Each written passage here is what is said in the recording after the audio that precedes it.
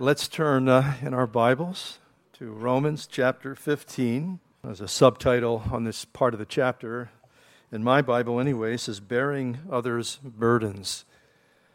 And we're called to do that, and Paul speaks about that in this particular section. He says, "We then, who are strong, ought to bear with the scruples of the weak, not to please ourselves. Let each of us please his neighbor for his good, leading to edification. For even Christ did not please himself, but as it is written, the reproaches of those who reproached you fell on me. For whatever things were written before were written for our learning, that we through the patience and comfort of the Scriptures might find hope. Now may the God of patience and comfort grant you to be like-minded toward one another according to Christ Jesus, that you may with one mind and one mouth glorify the God and Father of our Lord Jesus Christ. Therefore receive one another, just as Christ also received us, to the glory of God. And now I say that Jesus Christ has become a servant to the circumcision for the truth of God, to confirm the promises made to the fathers, and that the Gentiles might glorify God for his mercy. And as it is written, for this reason I will confess you, or to you, among the Gentiles, and sing to your name. And again he says, rejoice, O Gentiles, with his people. And again, praise the Lord, all you Gentiles, laud him, all you peoples. And again Isaiah says, there shall be a root of Jesse, and he who shall rise to reign over the Gentiles, and in him the Gentiles shall hope. And now may the God of hope fill you with all joy and peace in believing, that you may abound in hope, and that is by the power of the Holy Spirit." And Lord, we look to you this morning. We thank you, Lord, for your grace, Lord, for your kindness. We thank you, Lord, for the fact that you have received us. And Lord, you call us, as Paul tells us here, to receive others in the same manner that you have received us. We want to thank you, Lord, for our redemption, Lord, for our salvation, and for that work of grace, Lord, in our lives. Lord, your grace is fresh and new, your mercies this morning. And Lord, help us, we pray, to apprehend, Lord, to take hold of all the things that you would have for us. I thank you for those that are here this morning for this second service. And Lord, I pray for each and every one of us. Lord, you remind us in these verses that you are the God of hope. And I pray that, Lord, our hopes would not be misplaced, but our hope would be in you, trusting you, Lord, looking to you, leaning upon you. And Father, I pray that, Lord, as we have come this morning, you know each one of us so thoroughly. Lord, you know our needs, you know our hearts, you know our hurts. Lord, you know everything about us. And how we pray that, Lord, you would speak. So often you have, Lord, speaking to our need. Lord, speaking through your word. We thank you that whenever we open the Bible, Lord, your Holy Spirit is at work, applying truth. Lord, ministering your life to us.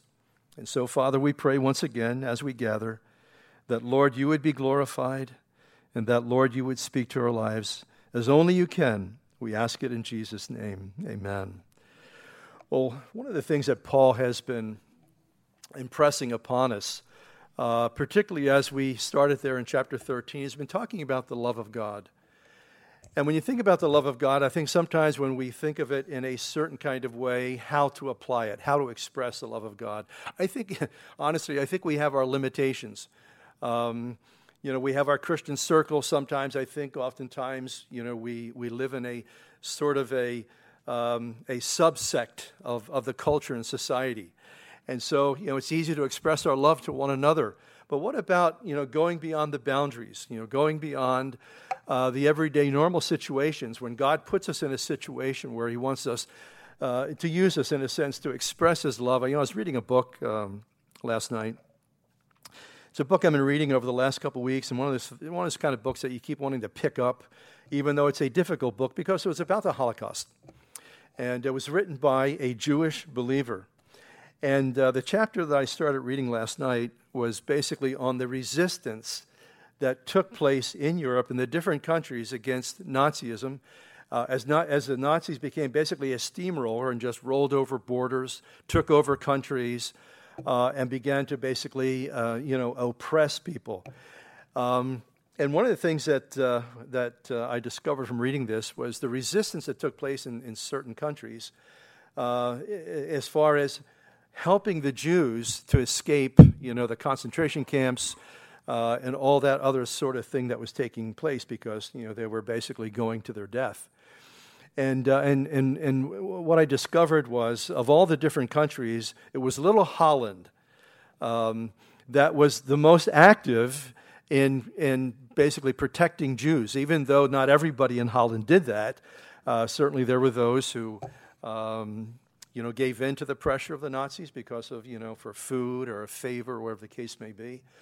But this little country, Holland, was kind of interesting. And we know stories like Corrie ten Boom. And if you've ever read the book, The Hiding Place, if you've never read that, book has been out for probably a good 50 years. There was a movie about it back in the 70s, produced by the Billy Graham Organization.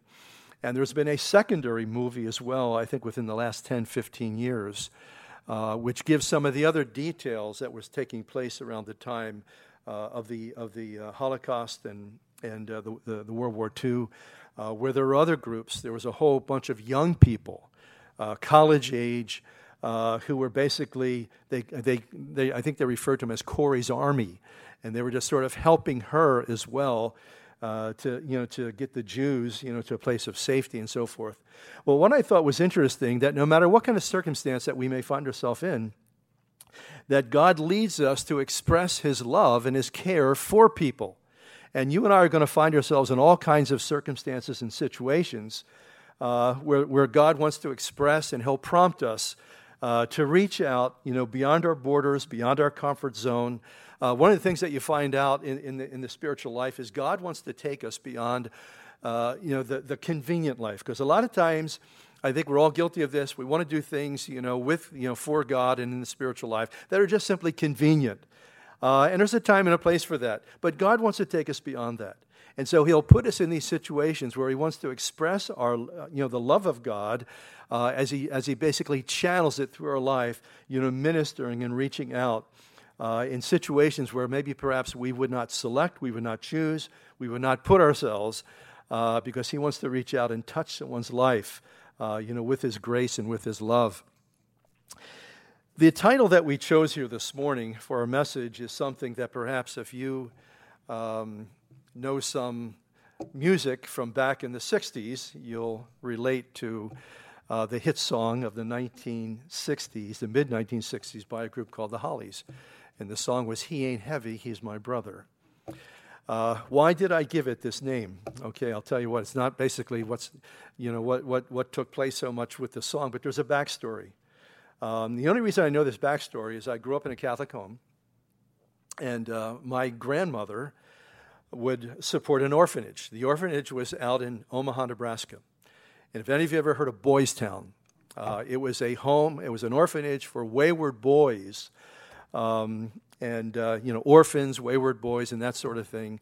It was started by a priest by the name of Father Flanagan back in the 1800s. It was so effective in changing lives that by the time the 1930s came, that Hollywood had heard about it, and one of the men of Metro-Goldwyn-Mayer, Mr. Meyer, heard about it, and he wanted to produce a movie. And actually, in 1938, and then again in 1941, there was a movie produced. But what I remember is from the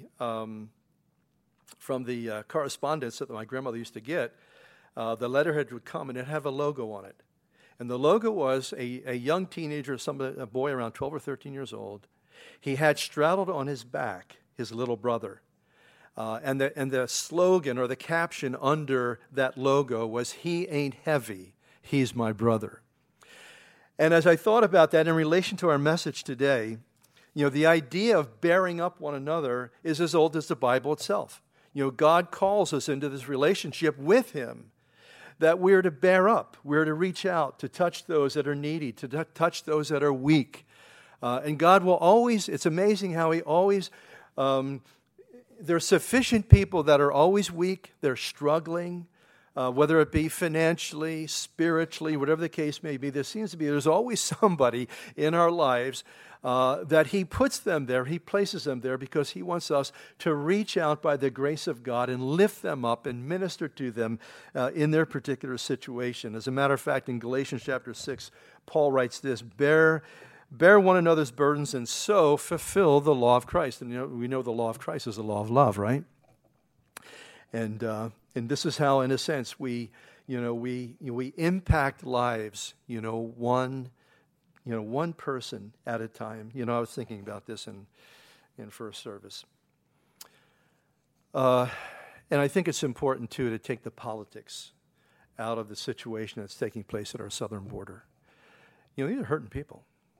These are, there may be a few bad guys in the mix, but I think sometimes we forget that our forebearers,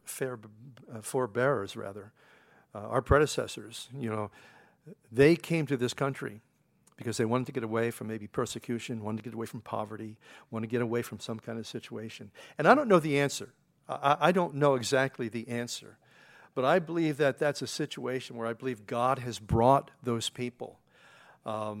And somehow that perhaps God's going to raise up his people, the church, to minister to that particular need. I think so oftentimes we look at it through political lenses, and I think we have to be very careful about that, because I know sometimes that whole situation has been exploited and it's been used in a political context. And I think that's tragic, because it's used simply, there's poor people or simply hurting people are being used for political purposes.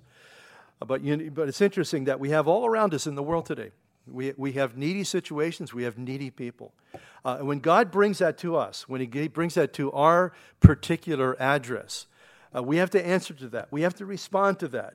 And I like here, as we look at verse 1, there's another translation, the English Standard Version, the ESV, they refer to it as. I like that. Instead of our particular version here, where it says, the strong have an obligation to bear with the failings of the weak. Because, the word scruples is a nice word, but a lot of people don't. What does that mean? And he's reminding us here that we are the strong. Sometimes, we may not look at ourselves as strong, but sometimes God brings people into our lives that are so weak, that are so beat up, and we look at them and we realize how truly blessed we are. And how we handle that, how we deal with the failings, the struggles of the weak and those that are around us. And a lot of times, I think sometimes when it comes to ministering to other people, that we feel inadequate. We feel insufficient. We feel like our resources are kind of limited. And that may be true to a certain degree. But when God sometimes brings somebody, into our environment, into our space and our situation, that we're realizing that it's not that is... we will yield ourselves and step out in faith and allow God to use us. And here's the thing that I've discovered, that and again, you're going to find oftentimes in ministry, because you're all in ministry, okay?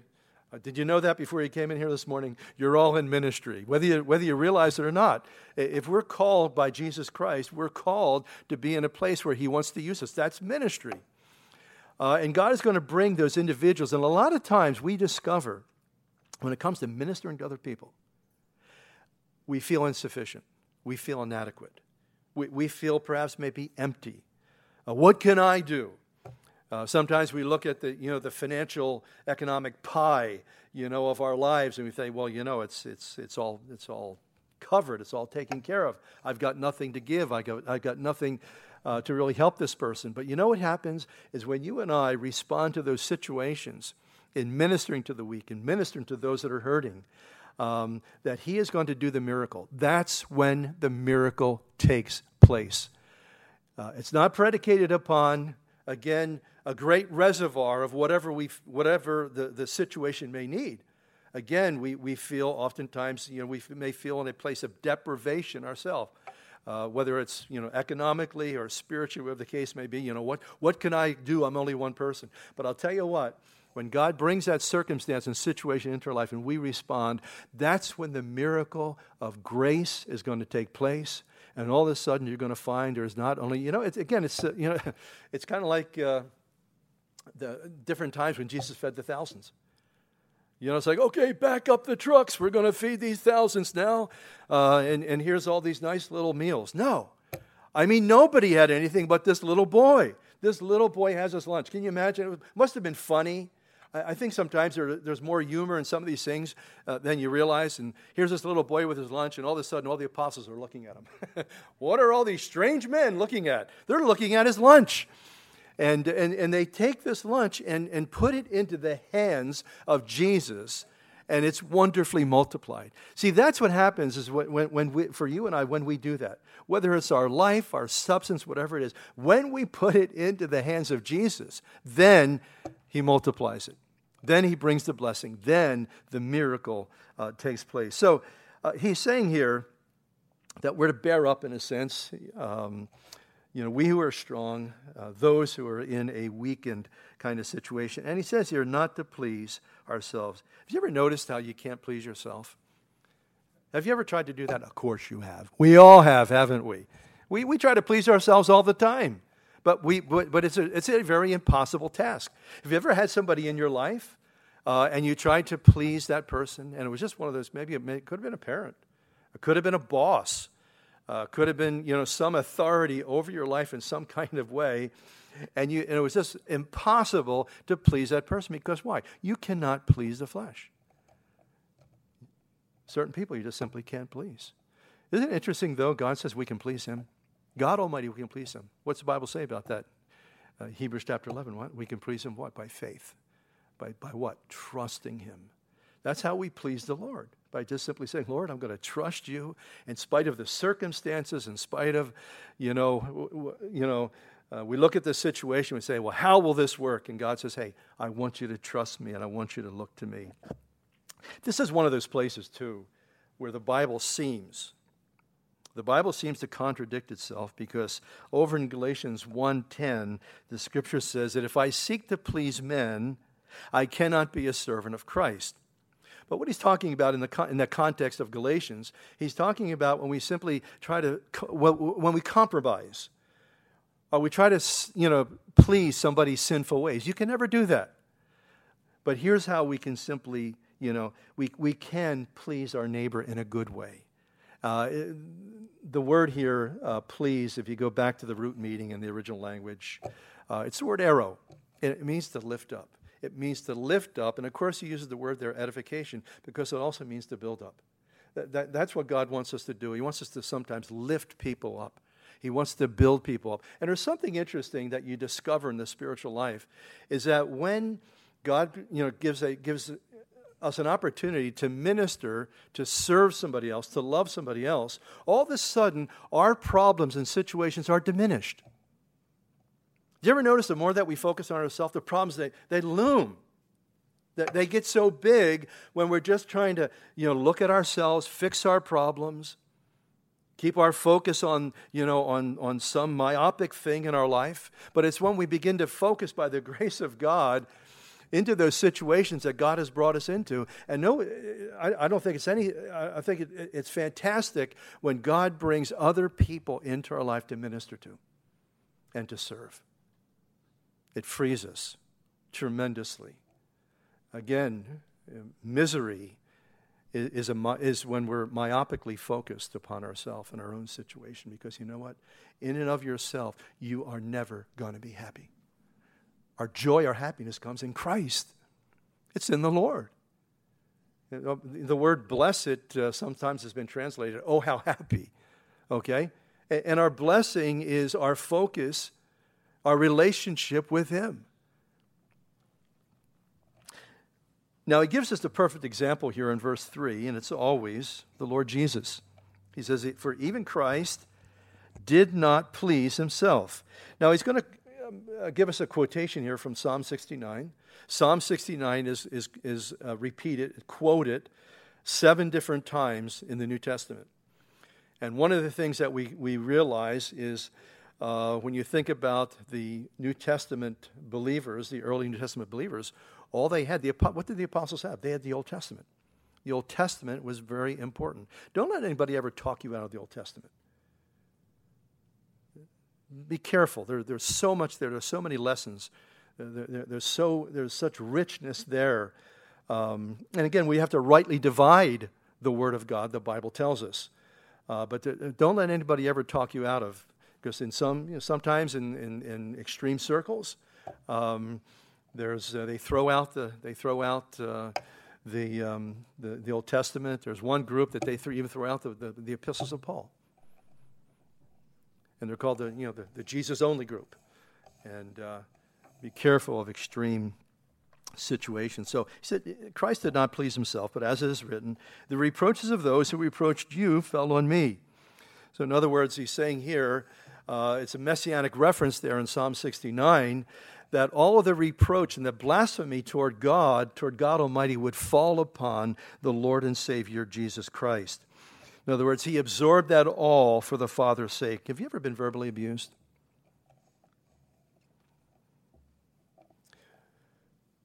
Maybe for being a Christian, for your faith, and you've been, abused and rejected or insulted. It's happened to me oftentimes, and I don't let it get to me because it's not so much against me; it's against my Savior. And I think it's important that we realize that, because you can kind of take that as a personal kind of slight, that where you get offended, and you get caught up sometimes in self-pity. Every time I go to share Jesus, people say things that are unkind. Well, they're going to say that. And it's only by the power of the Holy Spirit that we're going to be able to deflect those things. They're going to come our way. And we see here the grace of the Lord Jesus Christ at work within our life. That's the only way we can absorb the pain and the suffering and the difficult things that are going to come our way. We will be. I was thinking about a verse of Scripture this morning. I kind of woke up with it on my mind, where Jesus said in John, I think chapter 16, I think it's at the end of the chapter, he said, in this world, you're going to have tribulation. In other words, in this world, you're going to have trials. But he said, be of good cheer. Be of good cheer because I have overcome the world. I think sometimes we do our very best, and I think we should, to escape wounding, suffering, tribulation, and that sort of thing. But you know what? There's a certain amount of that God, for his eternal purposes, is going to allow to come our way. Because there's something that takes place within our lives when we have to go through a difficult thing, a difficult circumstance. One of the things that as I talk to people, I was just talking to somebody yesterday, and he said, well, you were in Vietnam, weren't you? I said, yeah, I was. And I look back at that particular experience in my life, and it was so painful, and I remember when it came to the point of rotation, and for all the guys that were over there, we would call going back to the world. I was going back to the world. We're getting out of there. And I can remember when it came to my time to rotate, it's like, wow, I'm out of this place. I made it out alive, hallelujah, kind of thing. But you know what? As I look back at it now, it was one of those difficult things. And I had PTSD. And I had it for years. I didn't have it as bad, I think, as a lot of guys have it. But I can remember as I look back and reflect on it, yeah, I had it. I had it with, sometimes I would just kind of go off the rails and that sort of thing. But as I look back at that whole experience, and though there was some wounding and issues that took place, I would not change it. I look back now, and I realize that God used that in my life. That was that was one of the components. That was one of the components that brought me to Christ. 2 days ago, I opened a devotional, one of Margie's devotionals, Joni Eareckson Tada. Many of you know her. She spoke a couple years ago just locally. She's very well known, has a number of books, a number of devotionals. We have some of her devotionals. I love her devotionals, and I've read through, I think, 2 of her devotionals. And I do that. I'll read through a devotional. I'll read all the way through a devotional like for a year. And I'll put it down. I maybe pick it up. And I just picked it up. And it was for July 12th, just 2 days ago.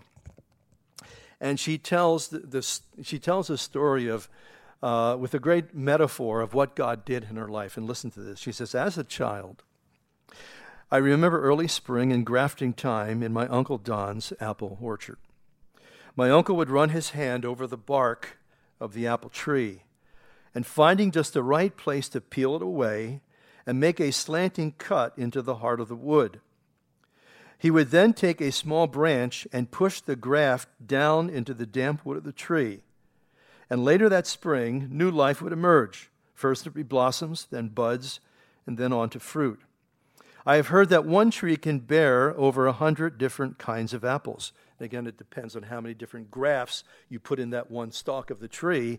That if you put a branch from a mutsu into a tree that's Cortland or something, it's going to produce mutsu apples. Kind of interesting, but I guess that's how it works. And she goes on to say here, but it does not come without a wounding in both the tree and the branch. Years later, I would understand John Bunyan's words. Quote, conversion is not smooth. It's not an easygoing process, some men seem to think. It is a wounding work, this breaking of the hearts. But without wounding, there is also no saving. Where there is grafting, there is cutting. The graft must be let in with a wound. Heart must be set to heart, or there will be no sap from root to branch. Never would I have dreamed, she says, that as I wandered through the orchard as a little girl, sensing the Spirit's promptings to draw near, that my journey to know God would be filled with such cutting and wounding. The diving accident in which I became paralyzed was yet in the future, but it would force my wound to his wound, my heart to his heart. Years later, I would understand the lesson of the graft. The wounding is where the divine sap flows and spiritual fruit blossoms. In affliction and suffering, our hearts are pressed into his, and the life of God flows into us, wound to wound. And in those times of brokenness, remember that in Christ, the result is life, life and more life. And I just love that story, even though it's a painful one. And certainly she has confessed, if you read any of her writings, she would have never selected, as a 17-year-old girl, to dive into the Chesapeake Bay and to break her neck and to be paralyzed for the rest of her life. Margie was telling me a story just the other day that she went in the hospital and she had pneumonia. And her husband, Ken Tata, spent all night in the hospital with her because she's paralyzed from here down. She can't move anything. And Ken, the whole night long, would be just pressing on her chest, helping her to breathe so she would not be congested and choke on her congestion. I thought, man, what a guy. What an incredible... And I've read some of Ken's stuff. Just, man, what a faithful individual. But getting back to this wound, we got to press our wounds to his wound. Because you know what, if we don't, we isolate ourselves, we alienate ourselves. And all of a sudden, all you're focused on is, why did this happen to me? You end up being bitter. You can live years in self-pity. But when we press our wound to his wound, there's the life of God. It's the graft. It's a beautiful picture. Yes, there's a wounding. There's a hurting. There's pain and there's suffering. But when we press in, and that's what faith does, faith presses us in, where our hearts are united with his heart. And all of a sudden, the life of God begins to flow into our life and into our situation. Yes, we're going to be hurt for Christ's sake. Can't avoid it. We do our best to. But when we get wounded, Don't let that define your life. Don't let that pain, that hurt, that suffering, don't let that define your life. God wants us to move on. He wants us to grow through that. And he does something so incredibly deep within our hearts when that happens, when we trust him in that way. So verse 4, and again, this is why the Old Testament is so valuable to us, that whatever things were written before were written for our learning, that we, through the patience and comfort of the Scriptures, might find hope. Man, there's so many principles, there's so many lessons that we can learn, from the Scripture. I'm amazed. In a sense, I shouldn't be, but I'm wonderfully amazed every time I just open my Bible to do my devotions. And I read the Psalms every day. I just read the Psalms. I'll go through 150 chapters, not every day, but over the course of time, I'll go through the book of Psalms, and I'll just start over again. And then I got other devotional reading too. And it's just amazing. No matter where I am, I open it. And God's got something. God's got some food. God's got something to quench your thirst, to satisfy, to speak to you, to guide you. And I'll tell you what, we need that counsel. We need that wisdom. And I like what he says here, the patience of the comfort. Through the patience and comfort of the Scriptures, we have hope. I'll tell you what, the Bible inspires us like no other book. You can't live without hope. That's when people die. That's when people want to die. When they move out of that realm where there's no reason. And again, what is hope? Hope is expectation. When you don't have no expectation of the future, that's when a person gets to that point where well, why should I go on living? But there's a hope that comes from God. What's it? Hebrews chapter 6. Hope is what? An anchor for the soul. If you've ever been boating, you look out there and there's some boats in the lake or in the river, wherever the case may be, and they're not moving. You know why that is? They're anchored. There's an anchor point. And I've noticed, at different times, being out fishing and so forth, that we wouldn't anchor. And it's amazing how quickly the current or the wind can just sort of move you. One time we were crabbing off the coast of Maryland for some blue crabs. And we were so busy with we not only had the cages that open up for the crabs, but we had hand lines as well, and we're fishing away. And we were so wrapped up in our fishing for hours that we practically drifted out of sight of land. It was like shocking when we finally looked up and realized how far we are. See, our anchor point in this world is Jesus Christ. And hope, he says, our hope in him, our hope in his grace, our hope in what he's going to do, our hope in his answering our prayers, our hope in him working in certain individuals within our life, our hope in him changing circumstances that perhaps maybe haven't changed and need to change. They haven't changed for a very long time. We need to have that anchor point, or else you know what? You're just drifting along. You're just going with the current of this world. There were two early explorers. One of them was Bartholomew. I forget his last name. He rounded the southern tip of Africa. And it's where two oceans meet. The ship basically started to fall apart. He called it the Cape of Storms. And then came along another explorer some time later. That was Vasco da Gama. He came around there. It's same water, same conditions, same circumstances, but he called it, he named it, and the name stuck, the Cape of Good Hope. Because he was hopeful that he was going to go up the east coast of Africa into the Indian Ocean. He was going to have many discoveries. And it's kind of interesting. You have two different views and two different perspectives. Same situation, same place. And I think it's important to realize that, yes, we're going to have storms in life. We're going to face all kinds of challenges. But be careful, because those things sometimes can make us negative. That's the Cape of Storms. Never want to go through there again. But as Da Gama went through that water, he realized, man, this is the Cape of Good Hope. Man, what God has ahead. You see, God's got good things. You know, the Bible says in Jeremiah 29 that I have got a future and a hope for you. Now, that scripture has been written for roughly 2,500 years, close to 3,000 years. And in order to activate that in your life, you know what? You got to believe it. You got to believe that God has got a good plan, a good purpose. Because sometimes we get stuck at the Cape of Storms, the challenges and the painful things and the wounding. And we have to be very careful that we don't stay there in our thinking. See, our God is a God of hope.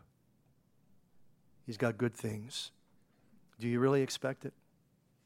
You ever talk to somebody who's lost hope? And you're trying to encourage them, you're trying to exhort them, you're trying to help them. Say, no. And we can get like that sometimes. Again, be careful that there isn't some event in your life, some negative event. You've been wounded, you've been hurt. And it tends to define who you are for the future. God doesn't have that for us. God has got good for us. He's got blessings for us. He's the God of hope. Hope is an anchor, for our soul. Now in verse 5 here, I want you to take note of what he's praying for. He says, now may the God of patience and comfort grant you to be like-minded toward one another, according to Christ Jesus, that you may with one mind and one mouth glorify God the Father of our Lord Jesus Christ. Now he's praying here that basically that God would be glorified. That's the ultimate goal, isn't it? But I want you to notice, how is that to be accomplished?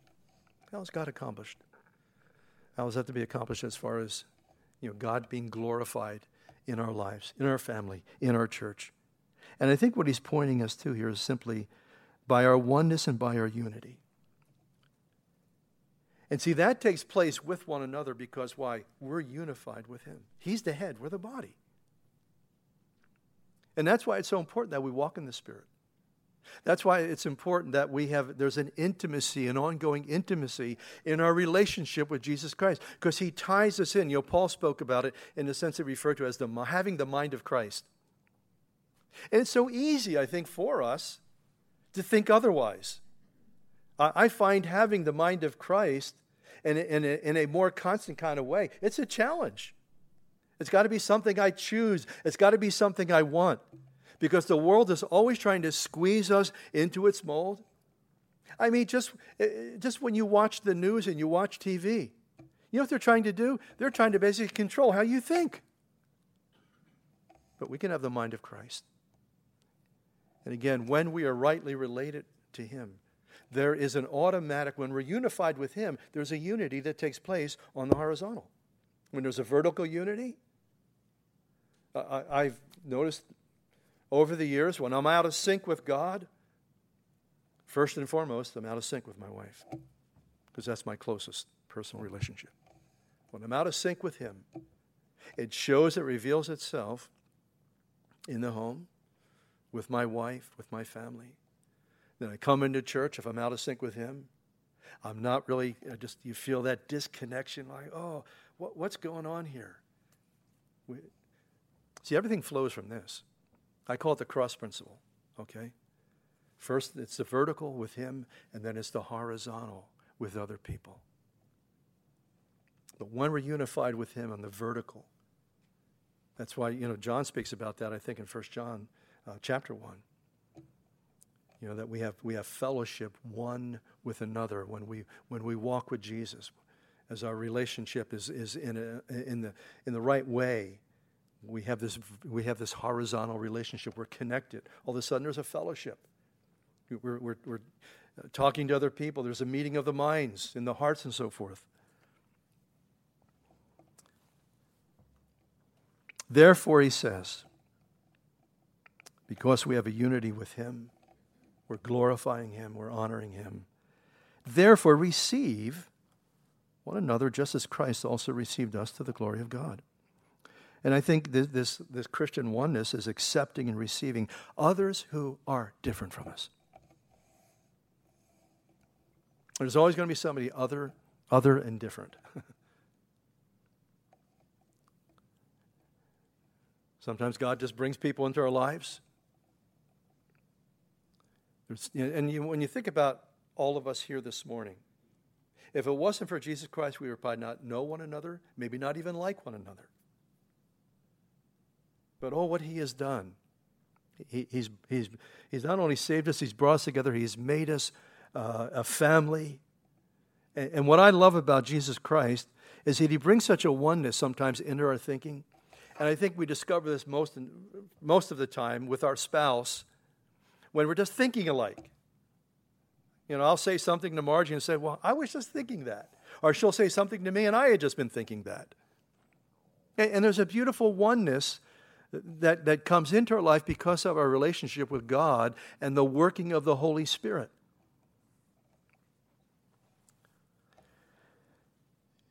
The differences between people today can be racial. And it doesn't even have to be racial, it can be nationality. It could be class distinctions. Think about the political affiliations that separate, people today. So many, and we have to be very careful as Christians that we don't allow those things to go on, within our lives. And this is the stuff that goes on, within the culture, within the society, within the world. And when you think about how did Jesus Christ receive you and me? At our worst. He received us at our worst. Warts and all.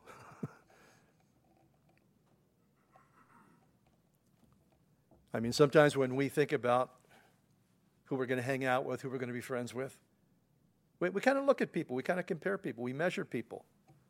Do I want to really be this person's friend? Sometimes I've been around people, it's like I don't even want to be in their airspace. And I think God just brings these individuals within our life to challenge us. Sometimes we, among ourselves, we can be so loving and accepting. And what I love about Jesus is, remember, he touches the leper. That blew everybody's mind. What's he doing that for? And of course, he was accused of he received sinners. I think we have to be very careful that we don't just live in a subculture, of Christianity. I sometimes like it to the fact that the church sometimes can be like we're in this little bunker, and we're looking out there at the world. They're the adversary, they're the opposition, kind of thing. And I think we have to be careful about that, because God's going to bring people into our lives, and we need to receive them as Jesus Christ received us, graciously. Lord, what are you doing here?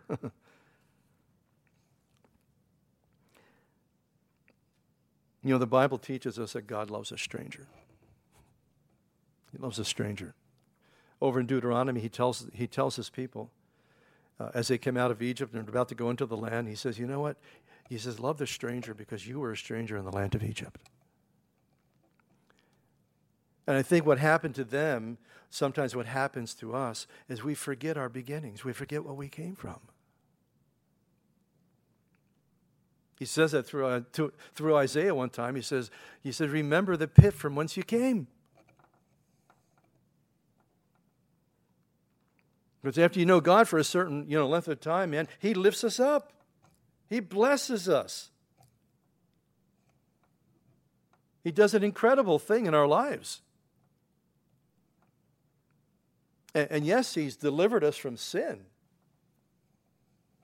But he has not delivered us from reaching out and touching the lives of sinners.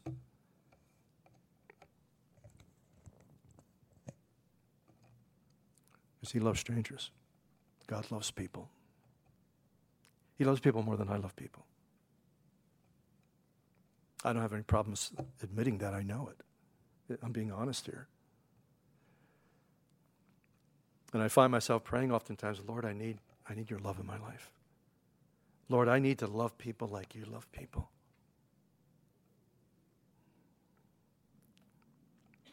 Now I say that Jesus Christ has become a servant to the circumcision to the Jewish people, for the truth of God, to confirm the promises made to the fathers, and that the Gentiles might glorify God for his mercy, as it is written. I think if you think about the early church, it was primarily comprised of Jews. I mean, even when the gospel went into Europe, there would be in situations where pretty much the whole synagogue would turn to Christ. And the majority of believers early on, they were Jewish.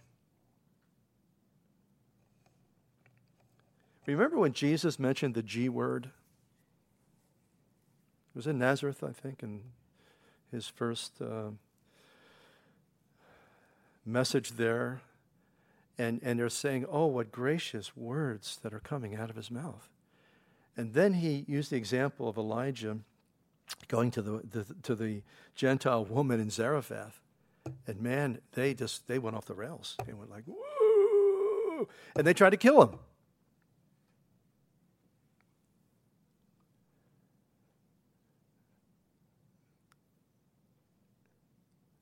And here Paul is reminding this early Jewish church, probably comprised mainly of Jewish people,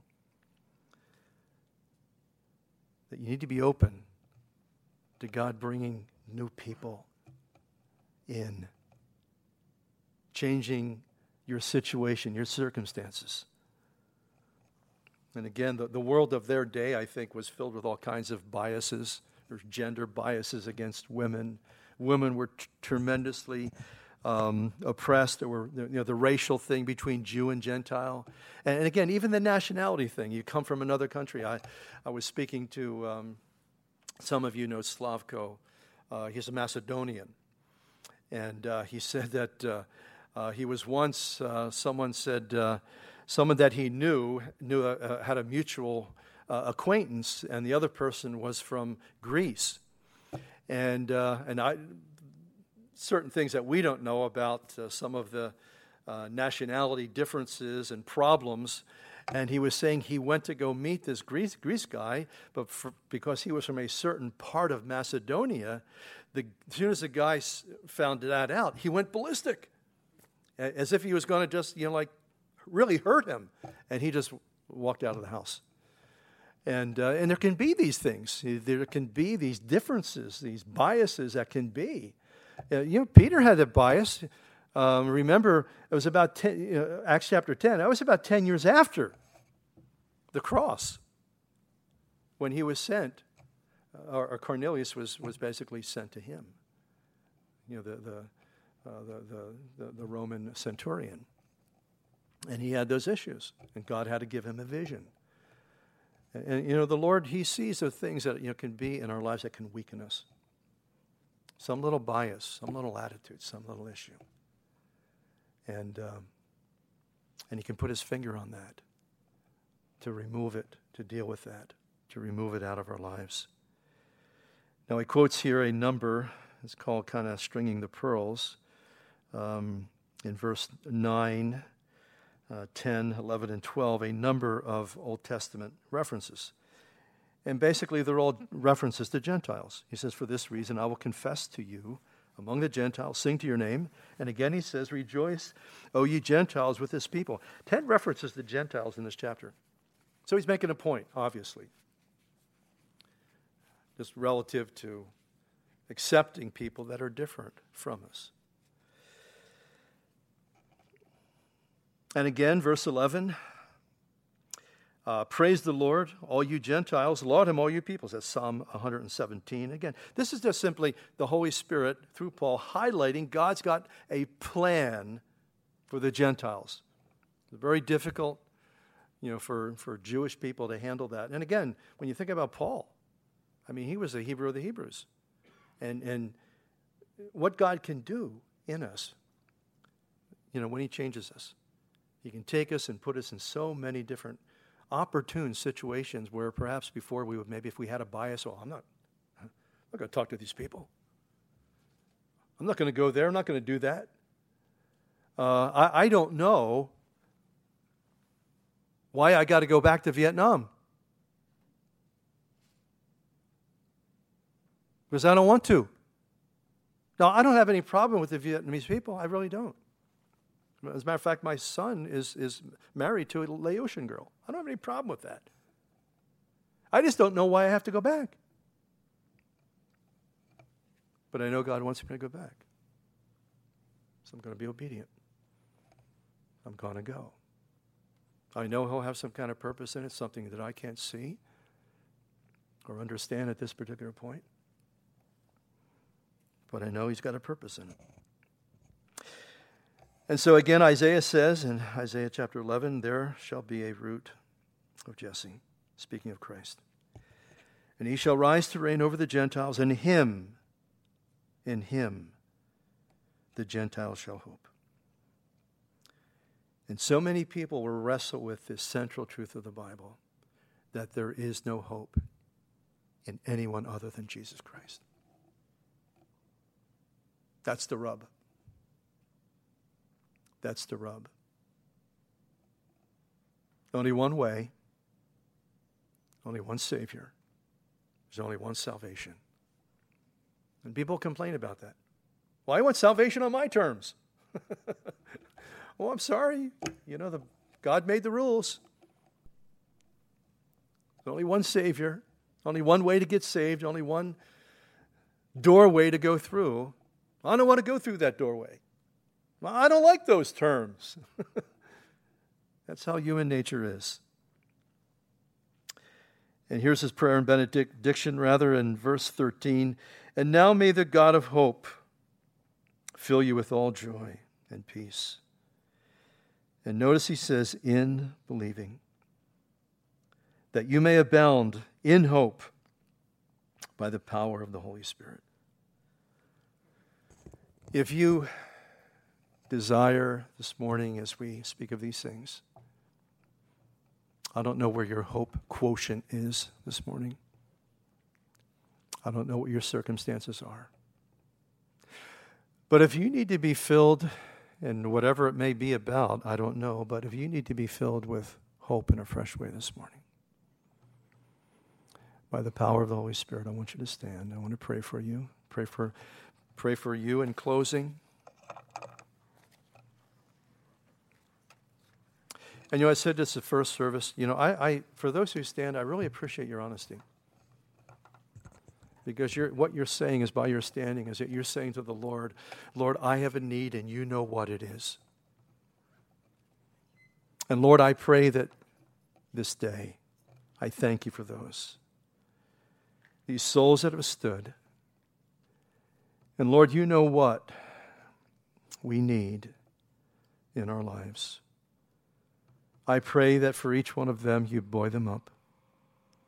I pray, Father, for your encouragement. Maybe, Lord, perhaps for a fresh work of your Spirit. Lord, sometimes our hope quotient is very low.